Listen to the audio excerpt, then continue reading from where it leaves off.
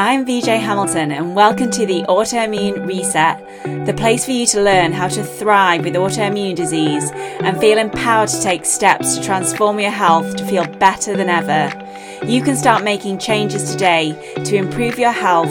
So with every episode, my mission is to share with you simple ways to up-level your diet and lifestyle with key learnings from my own journey reversing autoimmune disease and inspirational stories from those who have reset their autoimmune symptoms and are now thriving in life. I suffered from autoimmune disease for over 25 years and now I live symptom-free, and I wish the same for you as well. So thank you for being here and sharing this time with me. Now let's get started.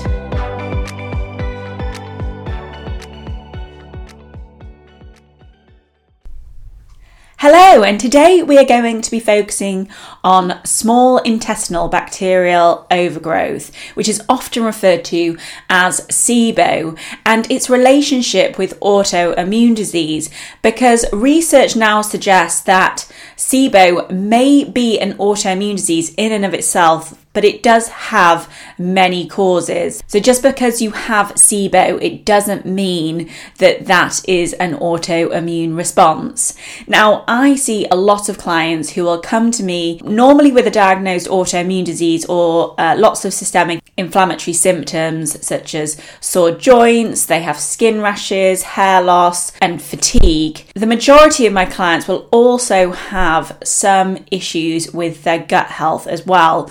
And there are many ways that impaired gut function can show up. You may have a lot of cramping, you may have diarrhea, you might have constipation, you may feel an urgency to go, you might have heartburn.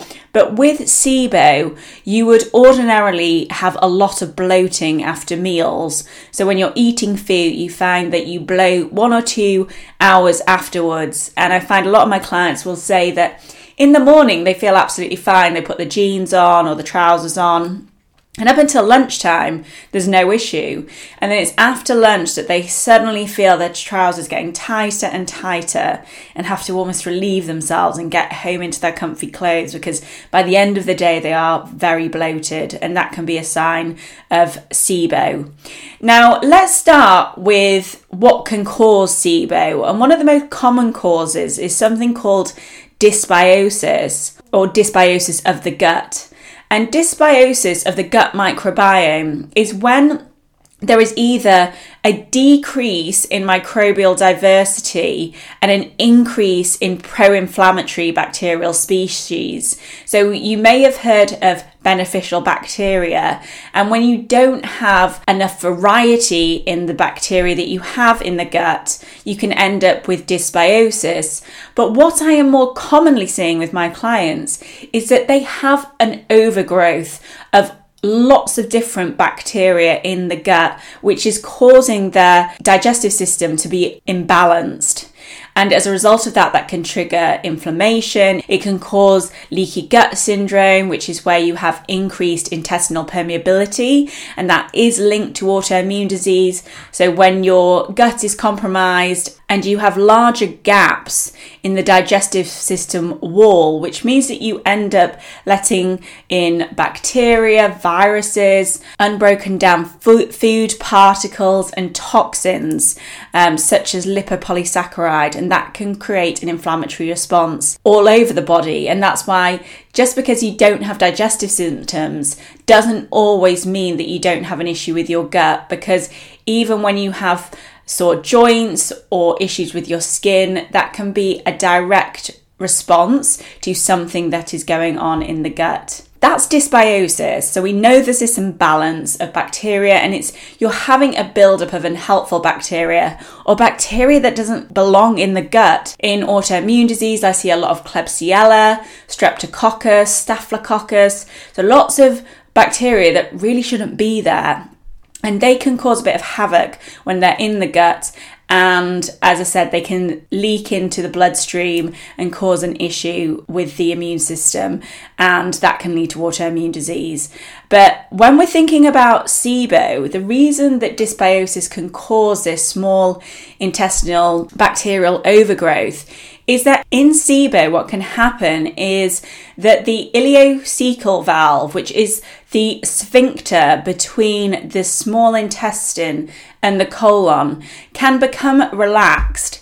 And as a result of that, bacteria that should be in the colon end up in the small intestine, and that's not where they should be. And to be beneficial for your health, they should be in the right place. Sometimes with SIBO, it can be that you have an overgrowth of a beneficial bacteria, and it's been able to get into the small intestine. One, because the ileocecal valve is not operating properly. It can be from digestion and having low stomach acid, and there are lots of different reasons, which we'll talk about a few of the reasons that might happen. But when that happens, you have bacteria in the small intestine. What's bacteria do in general is when we eat foods such as oligosaccharides, so the carbohydrates that we often find, the sugars that we often find in carbohydrates, so the oligosaccharides, the disaccharides, the monosaccharides, and the polyols. Now, these are food for bacteria, which when they're in the right place can be helpful. But when they are lodged in the small intestine, what can happen is this unbroken down food is feeding that bacteria, and as a result, gases are given off. And you can do a breath test to find out if you do have these gases present. I do offer that in my clinic, and that is one way to test for SIBO to see if this is an issue for you. So if you are getting a lot of bloating after eating, it might be something to explore. I certainly prefer doing a stool test first before doing a SIBO test, because it's going to give you an idea if you have an overgrowth of the bacteria that often give off these gases. But some people like to go straight in and do the breath test, which is absolutely fine. But I do like to do that stool test first. And again, I do offer that in my clinic. And I would say probably 70% of my clients do that stool test because we get such great insight into what is going on in their body, and there's just so much that you can action from that stool test, which is great. When we're looking at SIBO, one of the functions in the body which is particularly important is called the migrating motor complex. And this happens after you have eaten food. So it happens about 2 to 3 hours after eating. And what the small intestine does is it really kind of cleans everything up. So once you've eaten the food, you've digested the food, obviously there will be bacteria on that food. And what the small intestine does through this migrating motor complex, let's call it MMC, it really helps to clean up the small intestine. So even if there is some bacteria there, this whole process can help wash that away down back into the colon, so you don't have an issue like SIBO. Now, as I said, that happens 2 to 3 hours after eating. If you are not leaving it 2 to 3 hours between meals, and I would say if you're bloating, that's at a minimum. You can extend that to say 4 or 5 hours and maybe incorporate some form of intermittent fasting to help. And that's just really going to help encourage this process to work in your body. Now, there are some other things that you can do to help the MMC process in the small intestine. And I often advise my clients around this, especially when they are having symptoms of bloating after meals, because there are various things that you can do to help. One is by chewing your food, making sure that you are actually chewing every bite of food that you eat. And the recommendation is to chew your food 30 times. Now, I have to say, I'm pretty guilty of not always doing this. I have to really think about it to chew my food 30 times.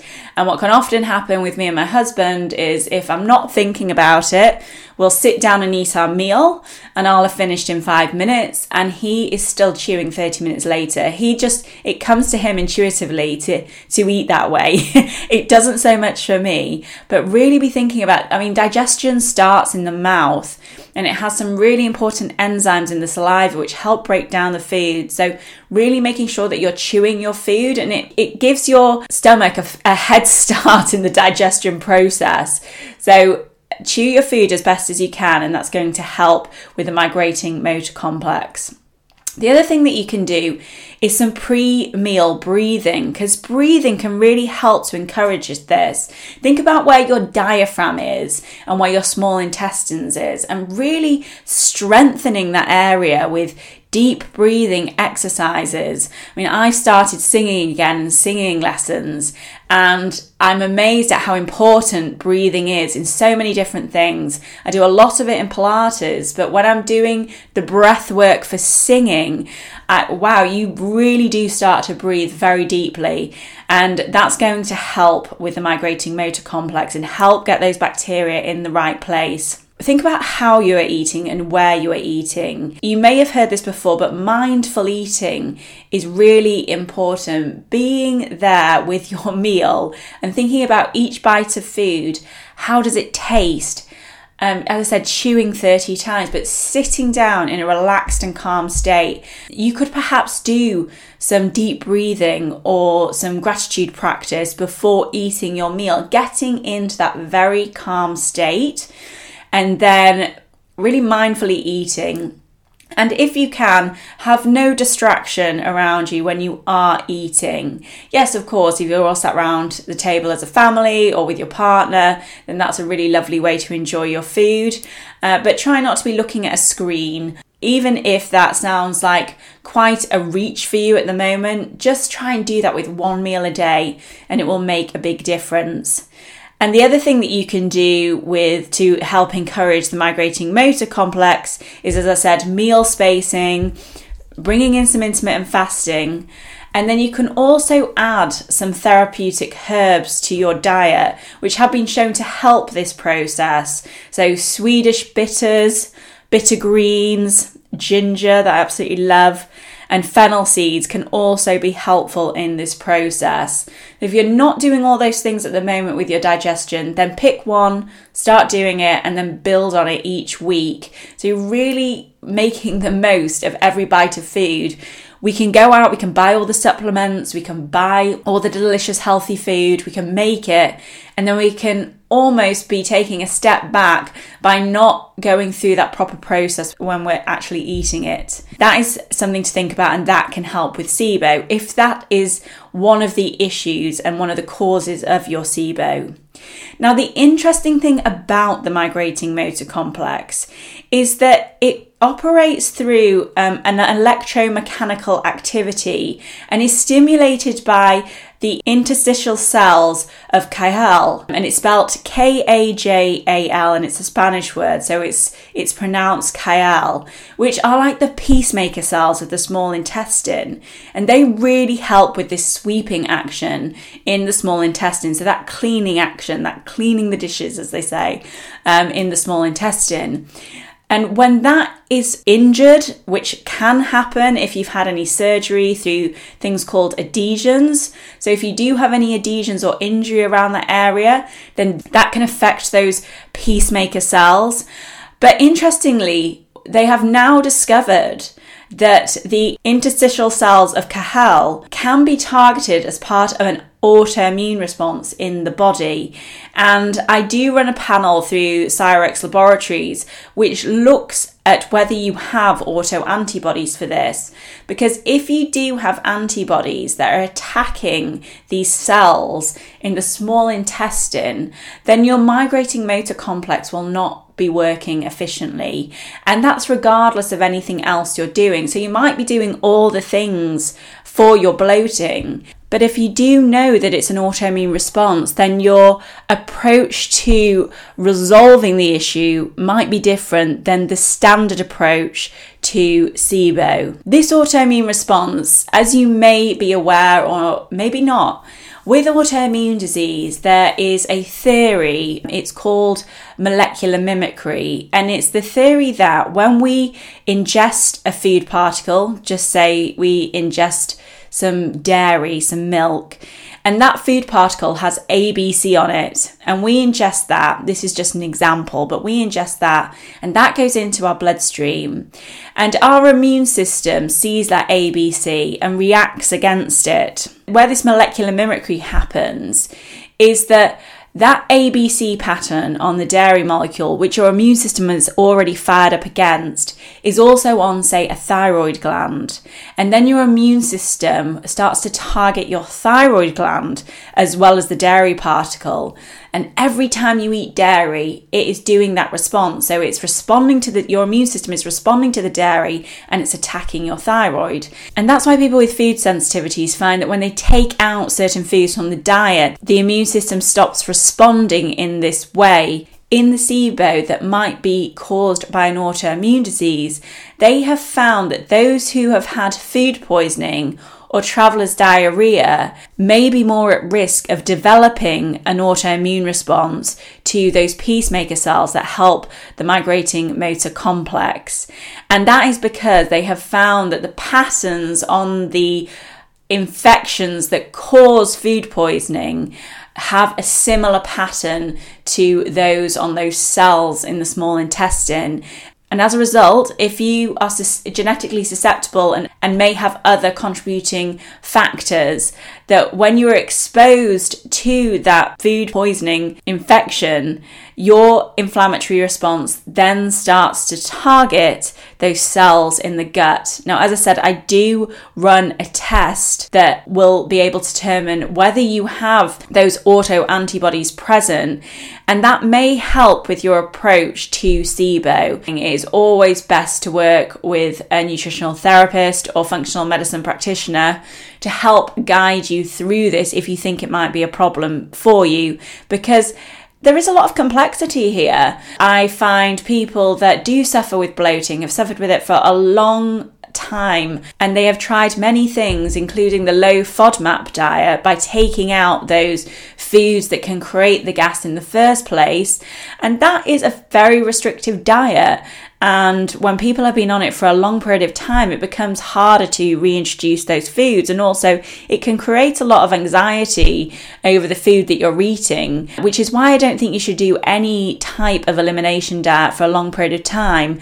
It's really best to find out what the root of the issue is and address that, heal from that, and then bring in as many foods as possible. And that's why with my clients, sometimes we might start with a food sensitivity test to see what autoantibodies are present, but that certainly isn't a lifelong elimination of those foods.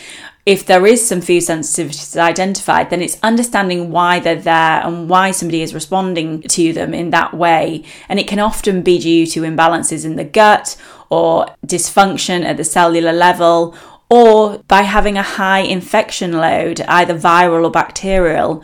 You do find that people can build a solid foundation, so they are more tolerant when they do become ill or they do eat lots of different foods, even inflammatory foods, but they're able to handle them better because they've just got a stronger foundation to build upon. If you are suffering with bloating and you would like to explore what the cause might be of your bloating, then I do think either a stool test or a SIBO breath test is the best place to start. And then from there, you can really work on what might be the issue, whether it's dysbiosis.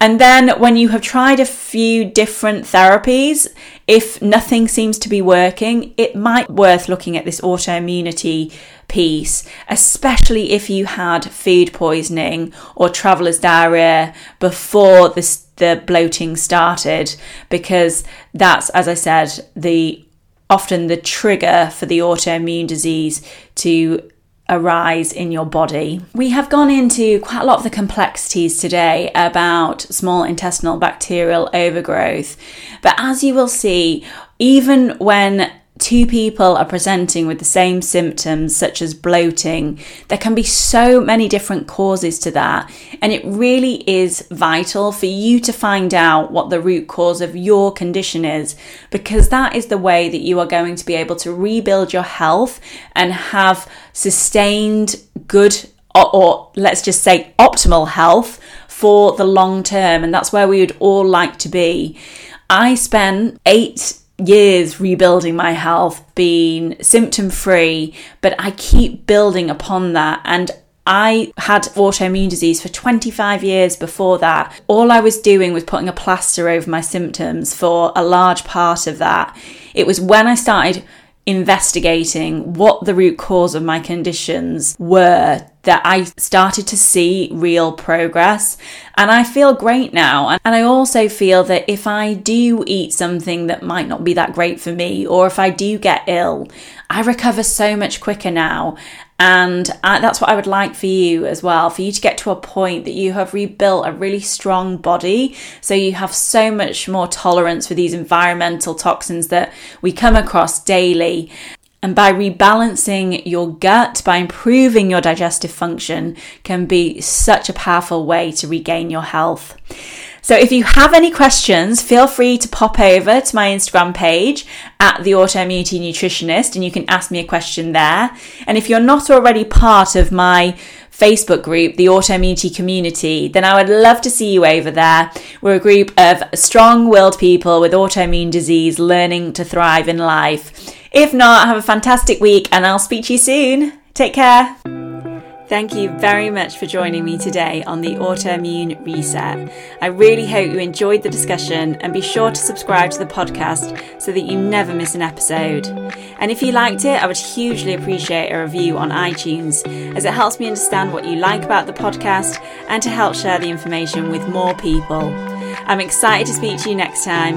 And remember, you have the power to take the reins on your health. So keep the faith and celebrate the small wins. Until next time.